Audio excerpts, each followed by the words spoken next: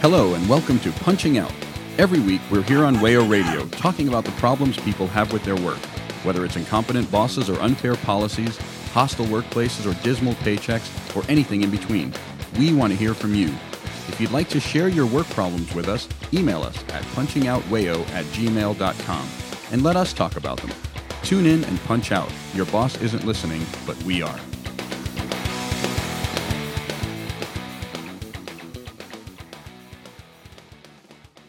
Hello and welcome to Punching Out. I'm Ryan, joined today by Noah. Hi, y'all. And Lou. Hey, guys. On today's show, we're going to be discussing the topic of immigration. This is one of those subjects that, like the subject of our last episode, has come up in the background of a lot of Punching Out episodes in the past, and I do believe that we had at least one specifically immigration-based episode. But it's all throughout the labor sphere in the U.S., so it touches on a lot of things, and it's been discussed, in tangents and in whispers throughout a lot of other topics. But here we're going to give it its own focus, and the risk in doing that is that this is a discussion that can quickly balloon into every direction at once because it is everywhere. We could have a whole episode on agricultural industry and its use and abuse of immigrant labor. For the start of today's show, at least, we're going to focus on a recent law in Florida, which takes aim at undocumented immigrants and ostensibly the businesses that employ them, but has had a major impact on that state's economy in the last month. Just to give a bit of an overview here, the New York Times has an article from early August with the headline, "New Florida Immigration Rules Start to Strain Some Businesses." Quoting from the article, after signing into law a raft of new measures aimed at undocumented immigrants in Florida, Governor Ron DeSantis said the legislation gave the state, quote, the most ambitious anti-illegal immigration laws in the country. It would, he said, keep Florida taxpayers from footing the bill for illegal immigration.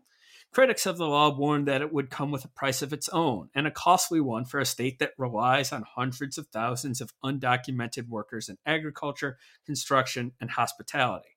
Under the new law, which went into effect on July 1st, hospitals are required to ask patients their immigration status and document the costs of caring for such patients. Many more employers are now required to use an electronic database to identify hires illegally in the country or face fines. And undocumented immigrants can no longer be sure that driver's licenses from every other state will be considered valid in Florida.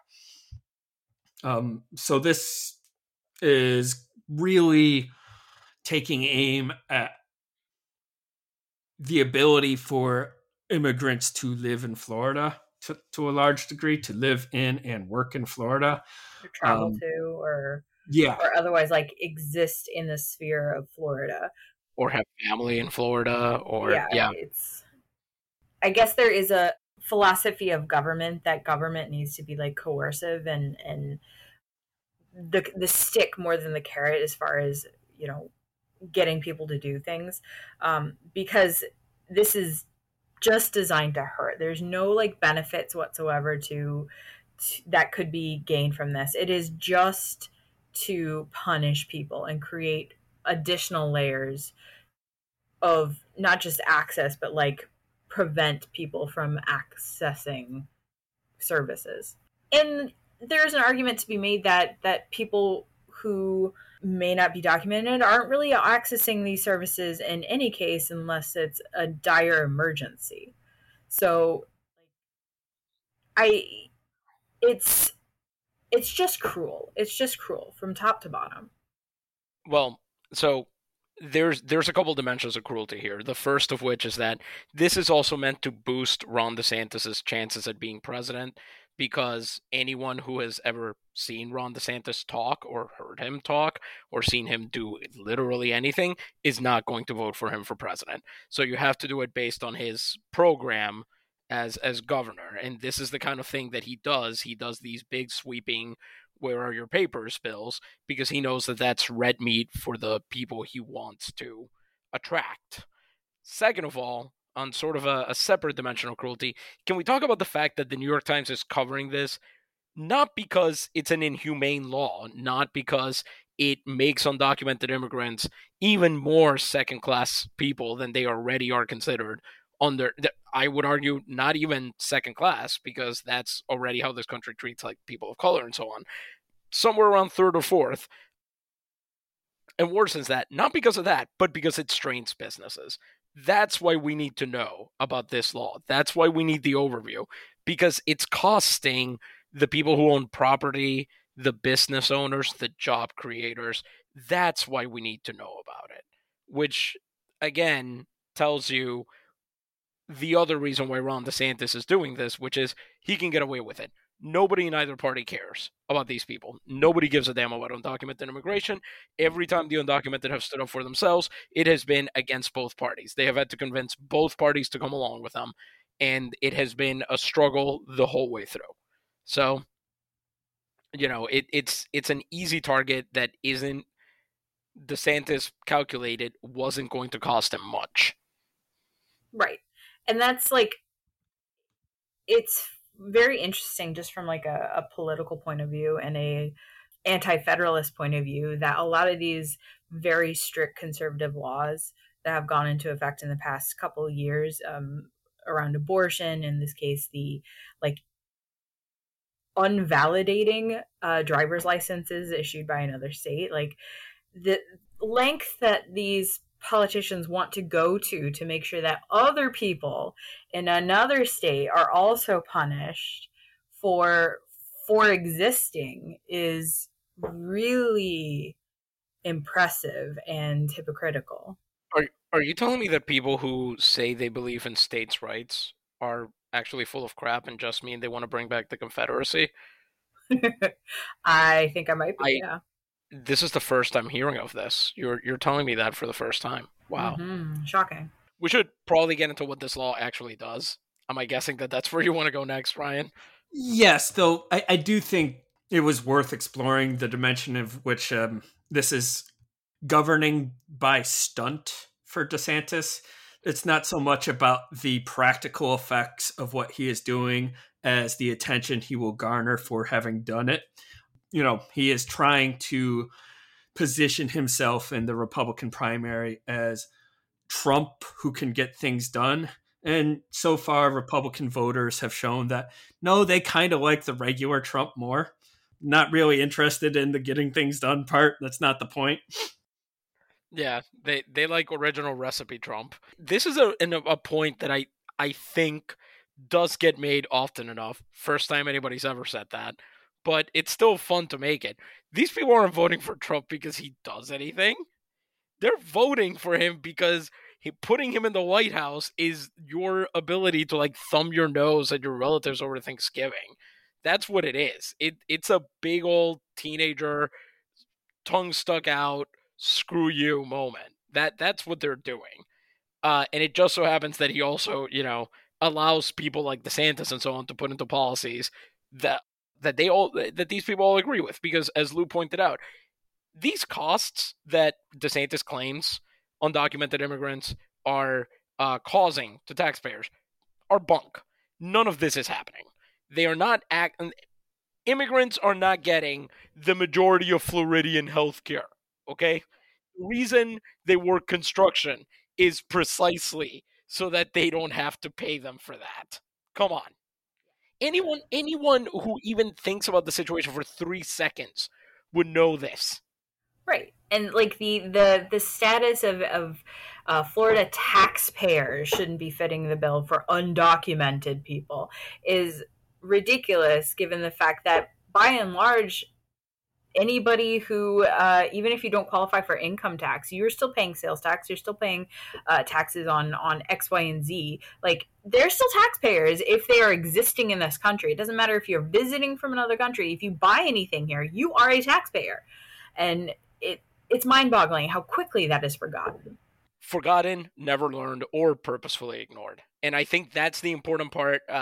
I want to bring that up not just to further dunk on Republican voters, but because it's going to be a theme with the Republican politicians who voted for the bill, that they also don't seem to know what it does, how it works, whether it will be enforced, or anything else about it, really, which tells you something about how kind of in lockstep all of these people are, that they just point at the nearest brown person and go, that person is bad. And everyone just marches to that beat from then on. There's just no dissenting from that. Yeah. To quote from the New York Times, to give some flavor of what Noah's talking about, even among some supporters of the new law, the early impact has caused concern. In a meeting with Hispanic religious leaders before the law went into effect, Rick Roth, a Republican state representative and farmer who voted for the bill, called on the ministers to convince people to stay. "We are losing employees," he said during the gathering, video of which was widely shared. "They are already starting to move to Georgia and other states." No one could have predicted this. Yeah, like this was an obvious effect. And, if you believe the rhetoric of DeSantis and, the people who pushed this bill through in the first place, the intended effect, right? To drive people out of the state. And obviously there's some schadenfreude that comes from seeing people hoisted by their own petard in this way, the leopards eating my face and all that. But I do think there's some of the discourse around this sees the way in which these Florida and states like Texas and all throughout the country, which are led by Republican politicians and deeply reliant on undocumented labor, they see a sort of hypocrisy in the way in which, those politicians demonize against the labor their states depend upon. But I think it's worth viewing that in a different way, not as, some hypocrisy, some gotcha, some logic trap that these people have stumbled into, but as power exercising itself. Like, the point of having power is making other people work for you. The Correct. Point of exploitation is to be the exploiter, not the exploited. Like, they view the demonization and the having these people work for them as part of the same project. That's not a dissonance or a hypocrisy. That is the whole ball game. Yeah. And anyone who has had to study totalitarian regimes, be it, on ethnic grounds or grounds of sexism or what have you, the whole point of demonization, it's not to fundamentally change the nature of social relations.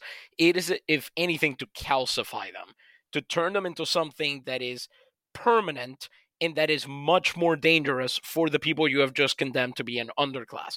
And we cannot forget that this is a country founded on slavery, and that never got its head out of its butt when it comes to that topic. They just kept finding new ways to subject people for this country's present and much of its history, the same people, to continued slavery by simply retrofitting the requirements or changing what we called it. And this immigration issue is part of that. It's how do we prevent, voter person X? How do we prevent them from realizing that the person who picked the strawberries that they're, buying at the farm market, or the person who built, what do they build anymore these days? The luxury apartment, the half vacant luxury beachfront property. Building? Yeah. Great. Yes. Good. Great. It'll be bought by Pinkertons. Yeah. The guys who built the beachfront property, or the person who cleans their hotel room, that those are human beings just like them. Everything is built to keep you from realizing that, because if you are not subject to the same laws as them, you must logically therefore be a different class of person. This is how these people think. Just to touch on the beachfront property aspect of this all, NBC News has an article about Headline: Immigrants cleaning up after Hurricane Idalia wonder if DeSantis's immigration law will limit their ability to rebuild Florida. It gets into the ways in which this bill is creating a gray area and uncertainty for the people in the construction industry who would otherwise be, happy to take on the rebuilding and construction that hurricane damages result in. Again, it's another article that, like the New York Times article, focuses primarily on the economic impact of all of this, on, they say immigrants are bad, but did you know that immigrants help our GDP growth? That they do necessary labor for us. There's a tone of it that misses the mark here. Yeah, I agree 100% with everything both of you have said as far as it like being, the tone around this is very bad, to put it very eloquently, because at no point is anybody who would be impacted by this law thought of or treated like a person with agency or with hopes and dreams and feelings. They are either a tool for advancing your political agenda by creating an underclass that is cemented in law, and that's all they can do. They can't then just choose to not come to Florida, for example, or they're treated as economic engines. At no point are they ever treated like people. Yeah, and continuing the theme, NPR has an article about how sales are down at a Florida flea market and a new immigration law could be to blame, as the headline. To quote from the article, on a steamy summer day in Miami, flea market produce vendor Bessie Hernandez is doing her best to drum up sales. For decades, vendors at the Tropicana Flea Market have worked weekends under the hot sun, listening to music, trading jokes, and lighthearted stories. But lately, those stories have taken a grim turn, largely thanks to a new Florida immigration law. Hernandez, who's been running her produce stand for 27 years, says as Latinos leave the state due to the law, she's losing her customer base of, quote, humble workers like her. No millionaire is coming to a flea market, Hernandez said in her native Spanish. Her sales have dropped 40% in a 2-month period. See, and at least that NPR article, recognizes that people coming from other countries can become, something other than, as Lou just said, as something other than a person with no agency, in the sense of, being this, a member of this class that we talk about, because they do jobs that the majority of us don't want to talk about because they suck and are difficult and terrible and are only going to get worse. And so, to mention them is like to bring their specter into the conversation. So this one at least recognizes that that law is also going to have effects on if you have come from other countries and you've gotten to a point where, you can make some money doing selling your services at some sort of a store or something, that you're not necessarily working the quote unquote stereotypical industries that immigrants operate in, it will still mess you up. It will still screw you over. So it is also meant to remind the people who maybe aren't working in those jobs that, hey, we don't think of you as a person either. We are going to also ruin your life for having the audacity to, try to work with your community and give them stuff and so on. We want them scared. We want them dependent on the mercy of non-enforcement, essentially. And we want you to be reminded constantly that you are not people to us. It's funny what you all mentioned about sort of the way that immigrants are treated. Now, obviously, this is a slightly different thing, but one of the reasons that Ron DeSantis won as governor, not the only reason, I mean, Andrew Gillum kind of imploded, but one of the reasons why he was sort of expected to do well is that he went out of his way to attend to the needs of Puerto Ricans who went to Florida after. Sorry, I'm confusing Floridian elected officials. It was Rick Scott who did that.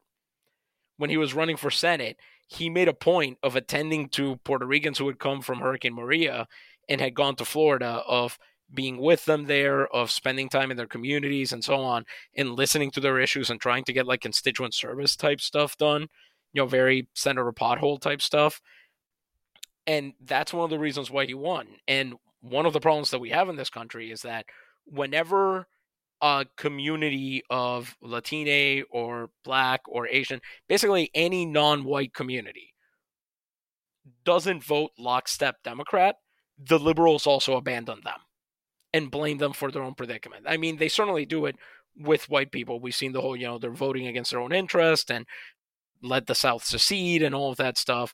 You see these memes, but it's especially virulent when liberals think that they are due those votes simply on account of the color of your skin, and then you don't give them to them, and they go, well, now we're really going to turn the screws on you. We're going to really stop caring.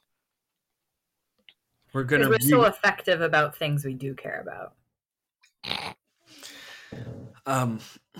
The one article of this trio to actually quote undocumented people is the New York Times article, which saves it for the end after concerns about tourism industry and, construction, but does quote undocumented people.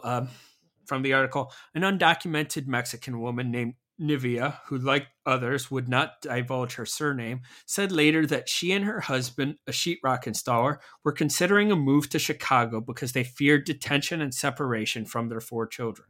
Quote, my young daughter with special needs would not survive, she said. Another daughter, Ashley, 16, said that her best friend left the state when school ended in May. A lot of kids were saying this might be the last time we see each other, she recalled. At last, we get to the impact this is having on the people it is targeting, and not just the people who benefit from the presence of the people this is targeting. There's nothing good here. There's nothing pleasant you can say about all this. It's disheartening that there's, I want to say, yet another group, but it's not like this is a new target for Republicans. It's disheartening whenever you see a small subset of the population singled out as the cause of and solution to one's political problems, and to be made the butt of a joke for someone's presidential hopes. Not great. I think we should wrap up this segment here. When we come back, we'll get into some of how other states are trying to deal with immigration politics, and nobody's really doing a great job of that, I would say. This is the United States we're talking about, but other things are happening in this sphere, and we're going to talk about them. We'll be back.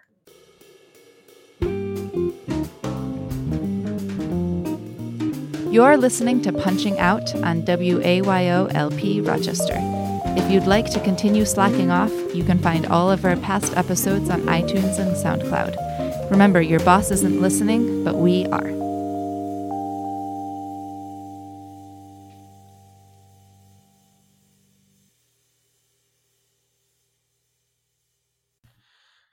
Welcome back to Punching Out. I'm Ryan, joined still by Noah. Still hi, y'all. And Lou. Hey, guys.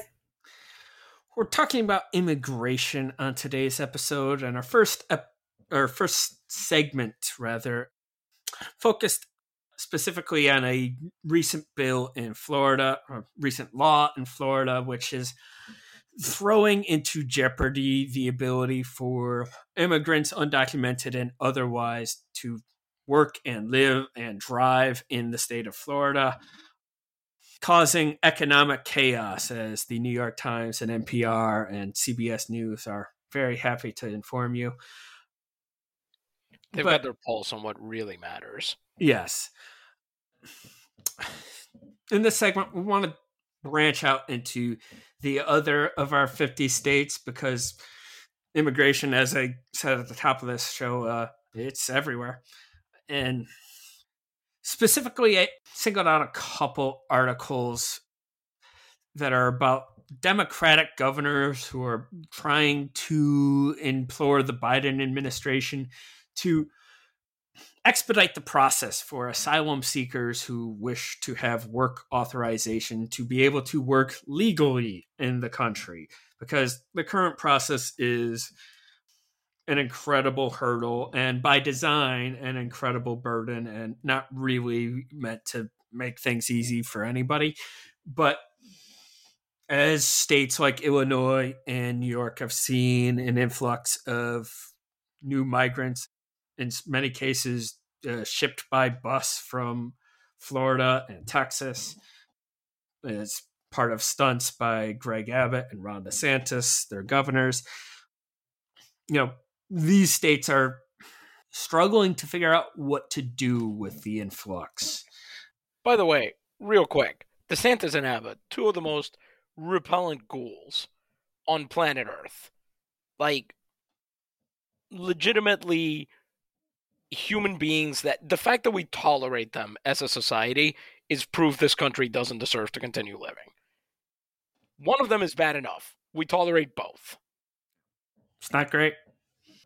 But I do think, Lou, you had said during our break that, like, the point of this stunt about busing migrants was to, like, show that given a modicum of pressure, Democratic governors will turn to the same policies that Republican governors have.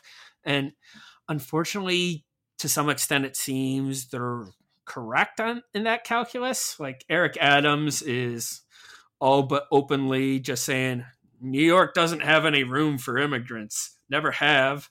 Never been a city of immigrants. Please do not have immigrants here.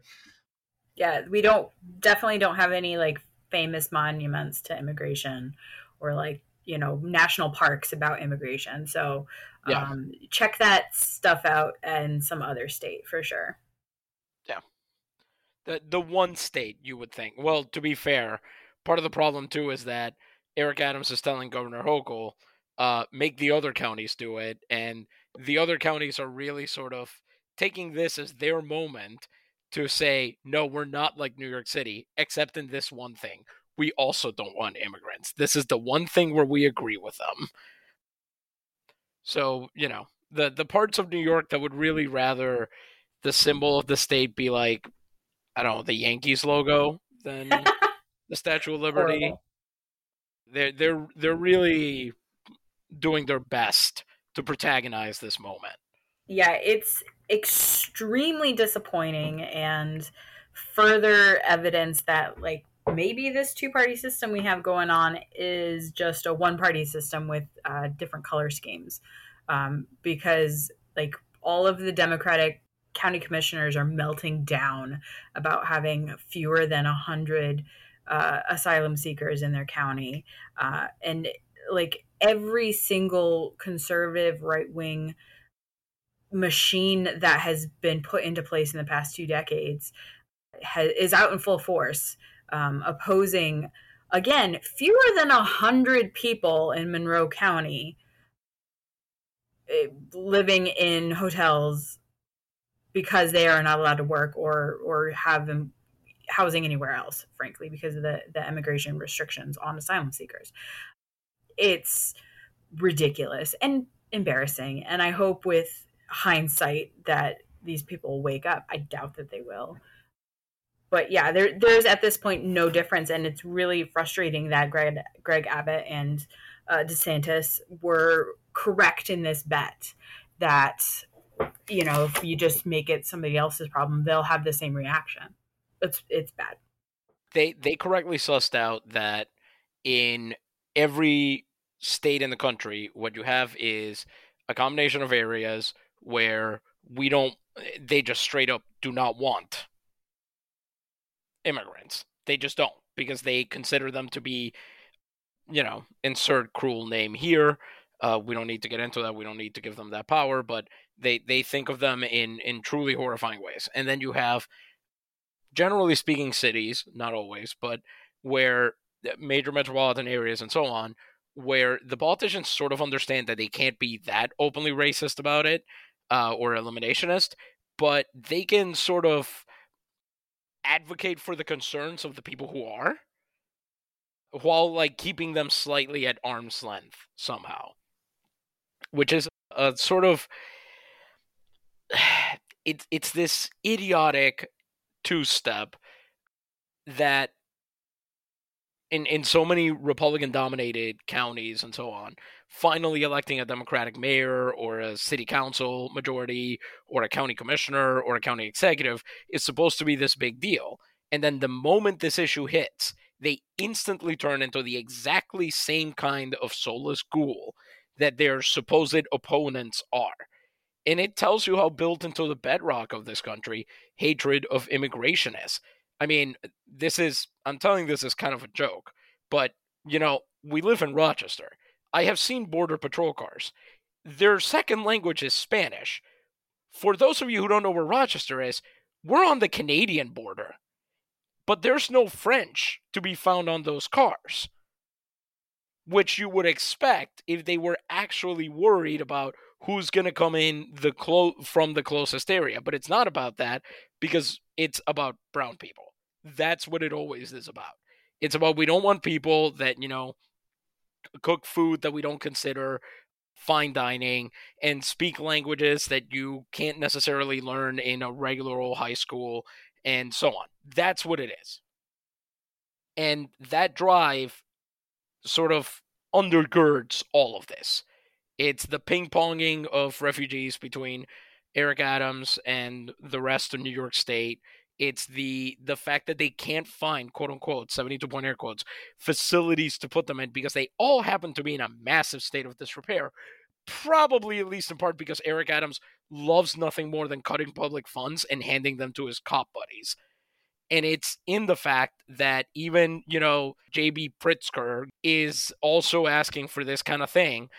To the point about Pritzker, there's an article from CBS News. It's calling it an article might be a bit much. It's like 5 paragraphs about how Pritzker and Dick Durbin, who is the Democratic senator of Illinois, had a press conference asking Biden, let's expand work permits here. Let's try and get people who, as the article notes, migrants cannot apply for work permits until 5 months after they've applied for asylum in the U.S., process that can also end up taking months.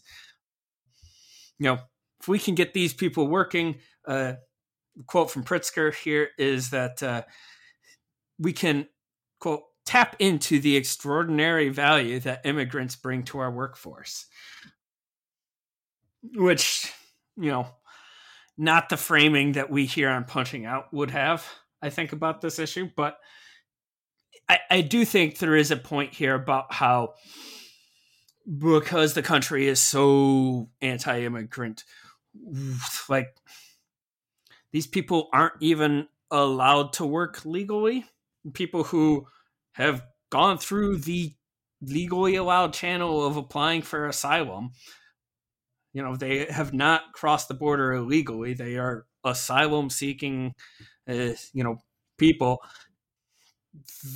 And they got to wait several months before they can work. And so what are they going to do if not linger around shelters, because they certainly can't afford New York City rent? Yeah, once again, like, the whole point of the immigration process in the U.S. is cruelty. It's burden. It's trying to make it as horrible a process as possible so that, a lot of folks will choose not to try to go through it. They'd rather risk the poor living conditions they are trying to flee or go to another country.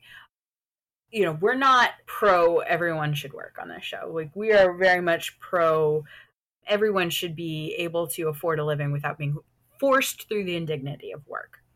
That said, it has got to be incredibly frustrating to someone fleeing the circumstances in their home country to come here and then be told that you can't do anything. You can't start your life. You have to just be in place. And that's against the nature of any human, to just be forced to sit and wait. And like psychologically, that's got to be devastating. And then just to be told, wait, because we put so much value in our culture on what you do for a living and whether or not you work. To be told that you are not allowed to work is to basically say to them, you have no value right now in our culture, because that's how it works. If you aren't working, if you're relying on assistance from the government or other people, you are worse than garbage in many ways and in many people's eyes. I think that's exactly correct. The idea is to keep you from becoming a person as long as possible, because in the US you're only a person to the extent, frankly, you're really only a person to the extent that you own anything, but technically speaking, you're a person if you're legally working. That's enough to like purchase some personhood in the United States. And the it was bad enough under the previous immigration regime, but ever since it became the province of the American Gestapo, that is, the Department of Homeland Security, which there's not really a word to describe how stereotypically, I'm having a very hard time verbalizing how evil the fact that that department exists immediately makes the country. It is the fact that that's a cabinet level department that is basically keep all the baddies out, except the ones that we've parachuted back to us from their various places where they did their war crimes and whatnot. Is an incredibly on the nose vocabulary management there, but giving control of immigration to a bunch of people who do nothing but police brown people. They really only work with other Homeland Security agencies.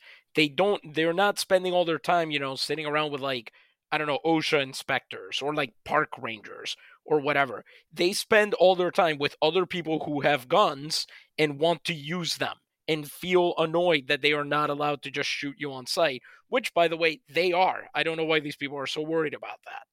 So the result of that is an immigration regime that is basically built to like make the worst people in the United States feel good about themselves. And not like that they're good people. I mean to like fire the pleasure centers of their horrible, horrible brains. That's what all of this government policy is built on. It's to make the cruelest, evilest people in this country happy. Because as we've now repeatedly mentioned, politicians in both parties understand that you win votes by making those people happy. I want to quote a bit from this CBS News article about Kathy Hochul, who's making a similar request from the Biden administration, but much greater length than the article about Illinois. Hochul, not a hero in this story by any means. The article notes how she's going all out to prevent migrants being housed in any county outside of the 5 boroughs, but does come off better than a lot of the other public officials mentioned in the article. Quoting from her directly, "These individuals are literally fleeing for their lives, political strife, gang violence, extreme poverty, and persecution. They're coming to this country with the same goal that my once impoverished Irish grandparents did, just to build a better life for themselves and their families." I would say drink, but with Kathy Hochul, that's a way too easy joke.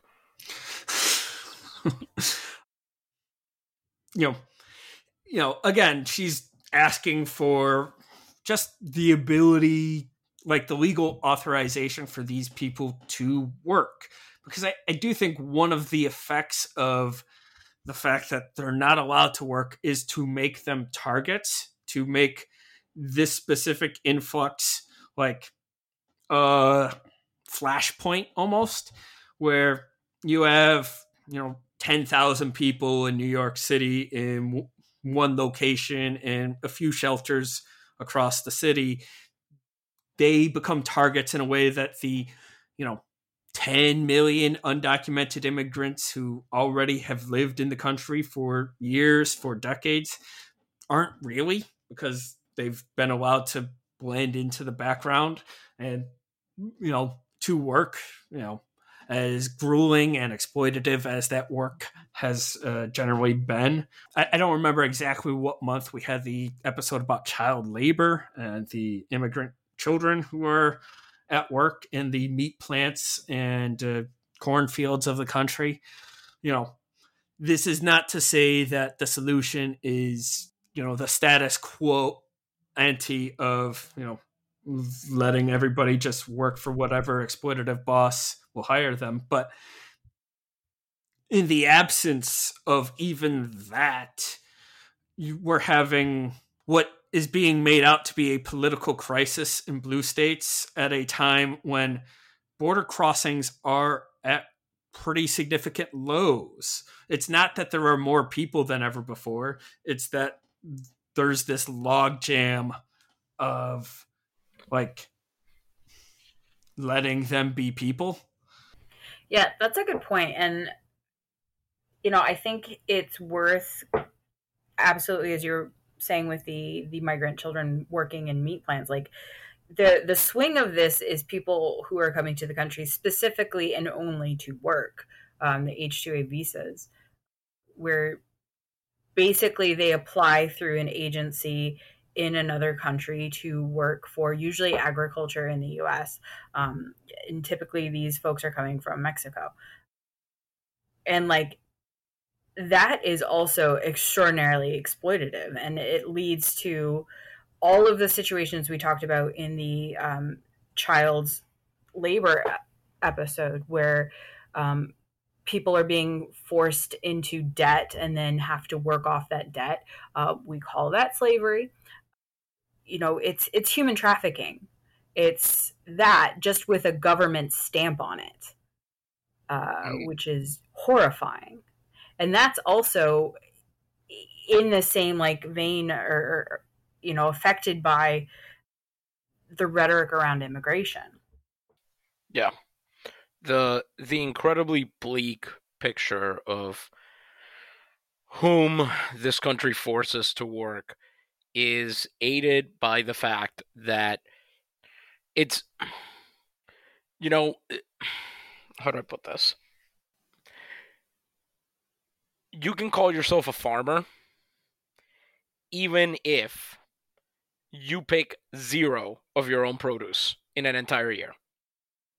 You can call yourself a contractor even if your hands are as soft on December 31st as they were on January 1st. We live in a country where people are so seduced by the myth of the country's, like a weird American version of the country squire or the yeoman farmer, where it's, you have access to this working class affect or aesthetic. You drive the pickup truck and you drink, well, you don't drink Bud Light anymore. I guess you drink Modelo now. You don't drink any fancy IPAs. And, you wear jeans and boots and that sort of thing. And almost none of these people are actually from that class. And meanwhile, the people that are actually doing the work that could not more incontrovertibly put them in that class have no power to affect their circumstances, formally speaking. They are there to scare everyone else.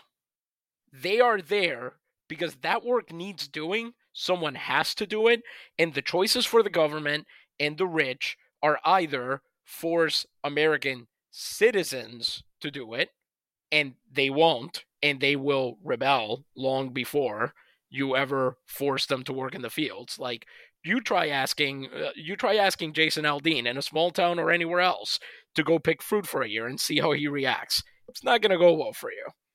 Actually, he has chicken legs. It'll be fine. But that's not the point.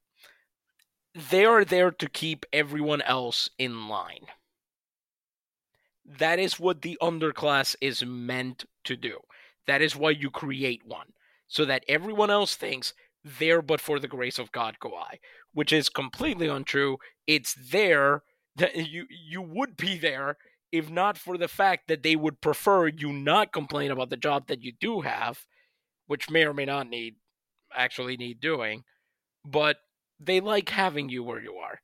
Also scared and terrified that you might lose your station and end up doing what this other person is doing. There's a grim irony in the way that all of this is happening during what we have been constantly told is a worker shortage. At every turn over the last year or two, we have heard from businesses and business owners and farm owners and restaurant owners that there just aren't enough workers for the jobs they have available.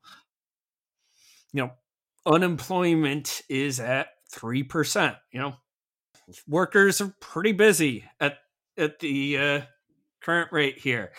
And yet we're still seeing migrant labor who, in an Econ 101 sense, you would think could fill that vacuum, be denigrated and treated with disdain and, rejected in some cases. Almost like the efficient working of the economy is not the point, and that something else is at play in the logic here. There's an article here from Michigan NPR about a congressman there who is pushing for a rollback on migrant worker wages in order to aid failing farmers. NPR uses the term farmers. I know, Noah, you would have a... that is exactly who I was thinking of when I said that. Criticism there. The article here quotes this quote-unquote farmer, Jim Cohn, who has been growing apples for half a century, real salt-of-the-earth type. It says, starting 7 years ago, Cohn has used about a dozen migrant workers from Mexico to pick his apples between August and November. They've come through the H-2A visa program. The program screens applicants and connects them with farmers in the U.S.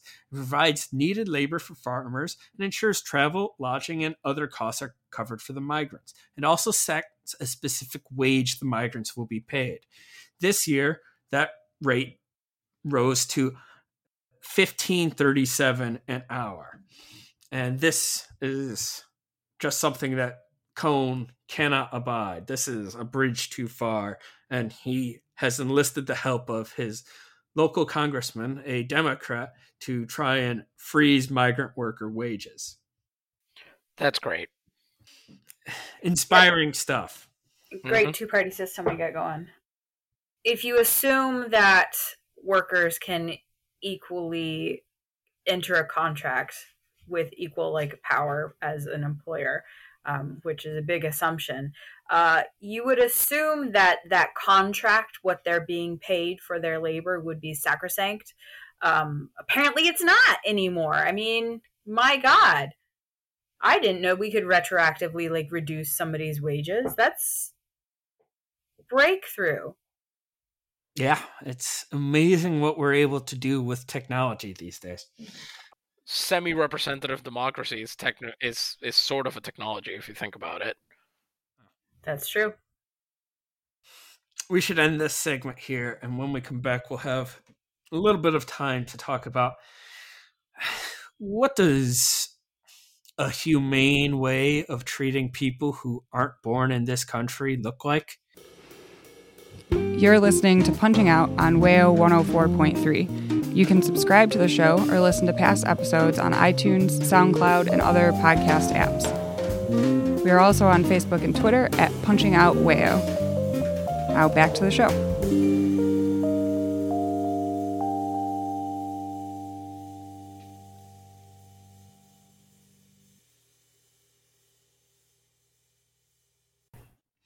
Welcome back to Punching Out. I'm Ryan, joined still by Noah. Yo. And Lou. Hey, guys. In our first two segments today, we've been talking about immigration, and specifically in the context of, obviously in Punching Out, we're always talking about workplaces, and, we've been talking a lot about immigration in the American context. But as I alluded to at the start of this show, this is a global issue. This is happening not just in the United States, but around the world. Part of my research for today's show, dragged up an article about subcontracting policies in the EU and how, Sri Lankan meat workers are being exploited in Italy and Romanian meat workers in Germany. I came across an article on how Haitian workers are treated as this second, third class other in the Dominican Republic. Even in places you really wouldn't think of at first thought, these issues are are there if you go looking for them. And with a topic this broad, we are not going to come up with one neat trick to solving all of the problems in 10 minutes of radio here. But what I want to do with this last segment is pose the question of how should we on the left as socialists be orienting our thought here?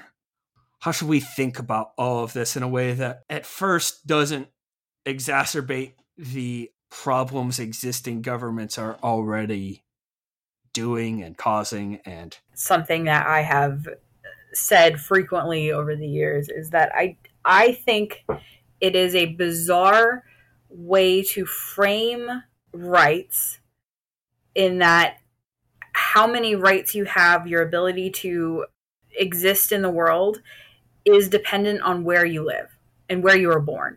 So you don't have any choice over whether you're born in the US or Canada or Mexico or Japan or wherever. But that has so much influence over how you can navigate space. It determines what your rights are. And I think that's a ridiculous way to live, because nobody has choice over that. Nobody can do that, but it still determines what you are allowed to do.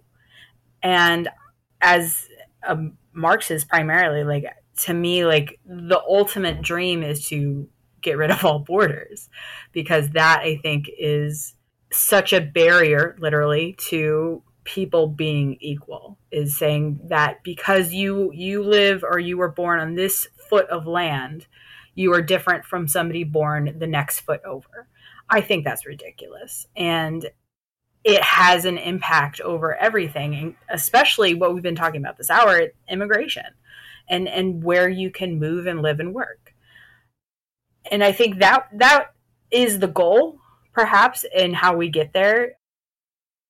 I think that the U.S. needs to be held to its own standards. So the U.S. can sanction other countries for not having fair labor practices. It can say, well, you use forced labor, you use sweatshops, whatever.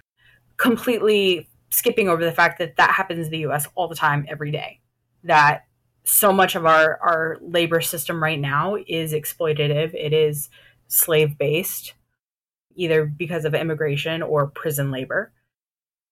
All of these things are in the U.S. system, and nobody can hold us accountable to it. So finding a way for the U.S. to be held to the same standards that it holds other countries would be amazing. One point of comparison that I found helpful in talking about this is, like, when I went to college, I moved from New York to Massachusetts. It's 6 hours from Rochester to Boston, roughly. And I didn't have to let anybody know I was doing that. I didn't have to sign any paperwork to cross the New York-Massachusetts border. But if I had gone, 3-4 hours in the opposite direction, gone west towards Canada, the process would have looked entirely different. That border is policed and enforced at all in comparison to the New York-Massachusetts border, which for most intents doesn't really exist in daily life. And like the US-Canada border is a very gentle expression of this fact. The US-Mexico border is obviously a much more harshly policed thing. It's more militarized, more violent. Just last week, there were like a border patrol firing shots into Mexico for God only knows what reason. It's absurd when you think about it that one of these borders is just a line on the map and the other is the border between life and death. And I know that the idea of an international, like OSHA kind of thing, is such. I know that there are a lot of people listening who will say that that's really a pipe dream, but you know, we are trying to change the world here. Ultimately, we are trying to make it better, and I don't really see how I don't really see how this gets fixed long term without something like that. But in the short term, and this harkens back to a human resentments email we got ages and ages ago, the best thing you could do really is put the onus for not for administering the process of immigration, but the onus for trafficking, for abuse, for all of those things on the people who employ and traffic and abuse undocumented immigrants, which are very often, and I want to be clear because I don't want to get us in legal trouble, I am not accusing any of the people from the various articles that we've read, but who are often people from that class. They are business owners. They are quote-unquote job creators, and sometimes they create those jobs by, transporting people from other countries to do it for them, and they don't always treat them very well. One thing that you could do in the short term is turn the screws on those people. Now, that would require things like having a much more active OSHA that had staff, like people that work there. That would be important. You would have to obviously pass some kind of stiff penalty and that kind of thing. Frankly, I think it would be pretty fun if you were found guilty of any kind of immigration law violations, if you had to make your business a co-op owned by its employees immediately. That would be fun. What we're dreaming. But there should be consequences for the people actually committing these acts. And I do realize while I'm saying this, that there are laws on the books that do have penalties for these things, and they are often not enforced. I am not saying that we should simply enforce these laws for two reasons. One, you're going to need more than them. Two, the laws aren't what matters. What matters is that in this country, we view migrant workers as on people. I read an essay probably a month ago now by John Grisham that talks fondly of how he learned to play baseball by playing with a migrant worker on the farm his family lived on, who was exhausted but realized that probably keeping this white kid happy was very important to his continued livelihood. So even though he was exhausted every night, he'd still find time to play baseball with little John Grisham.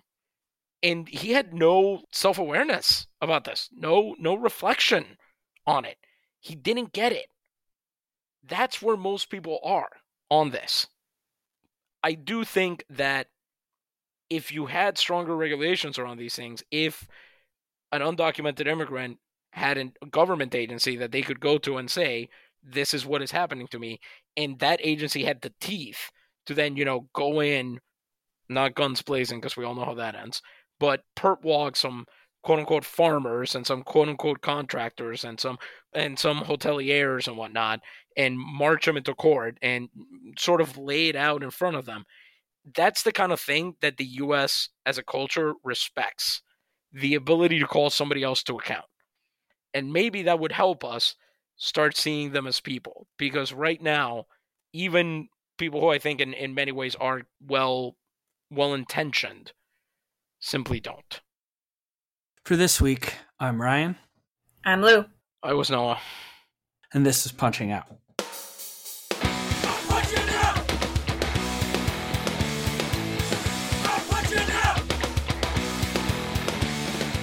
You've been listening to Punching Out, You can find us on Facebook and on Twitter at Punching Out Wayo.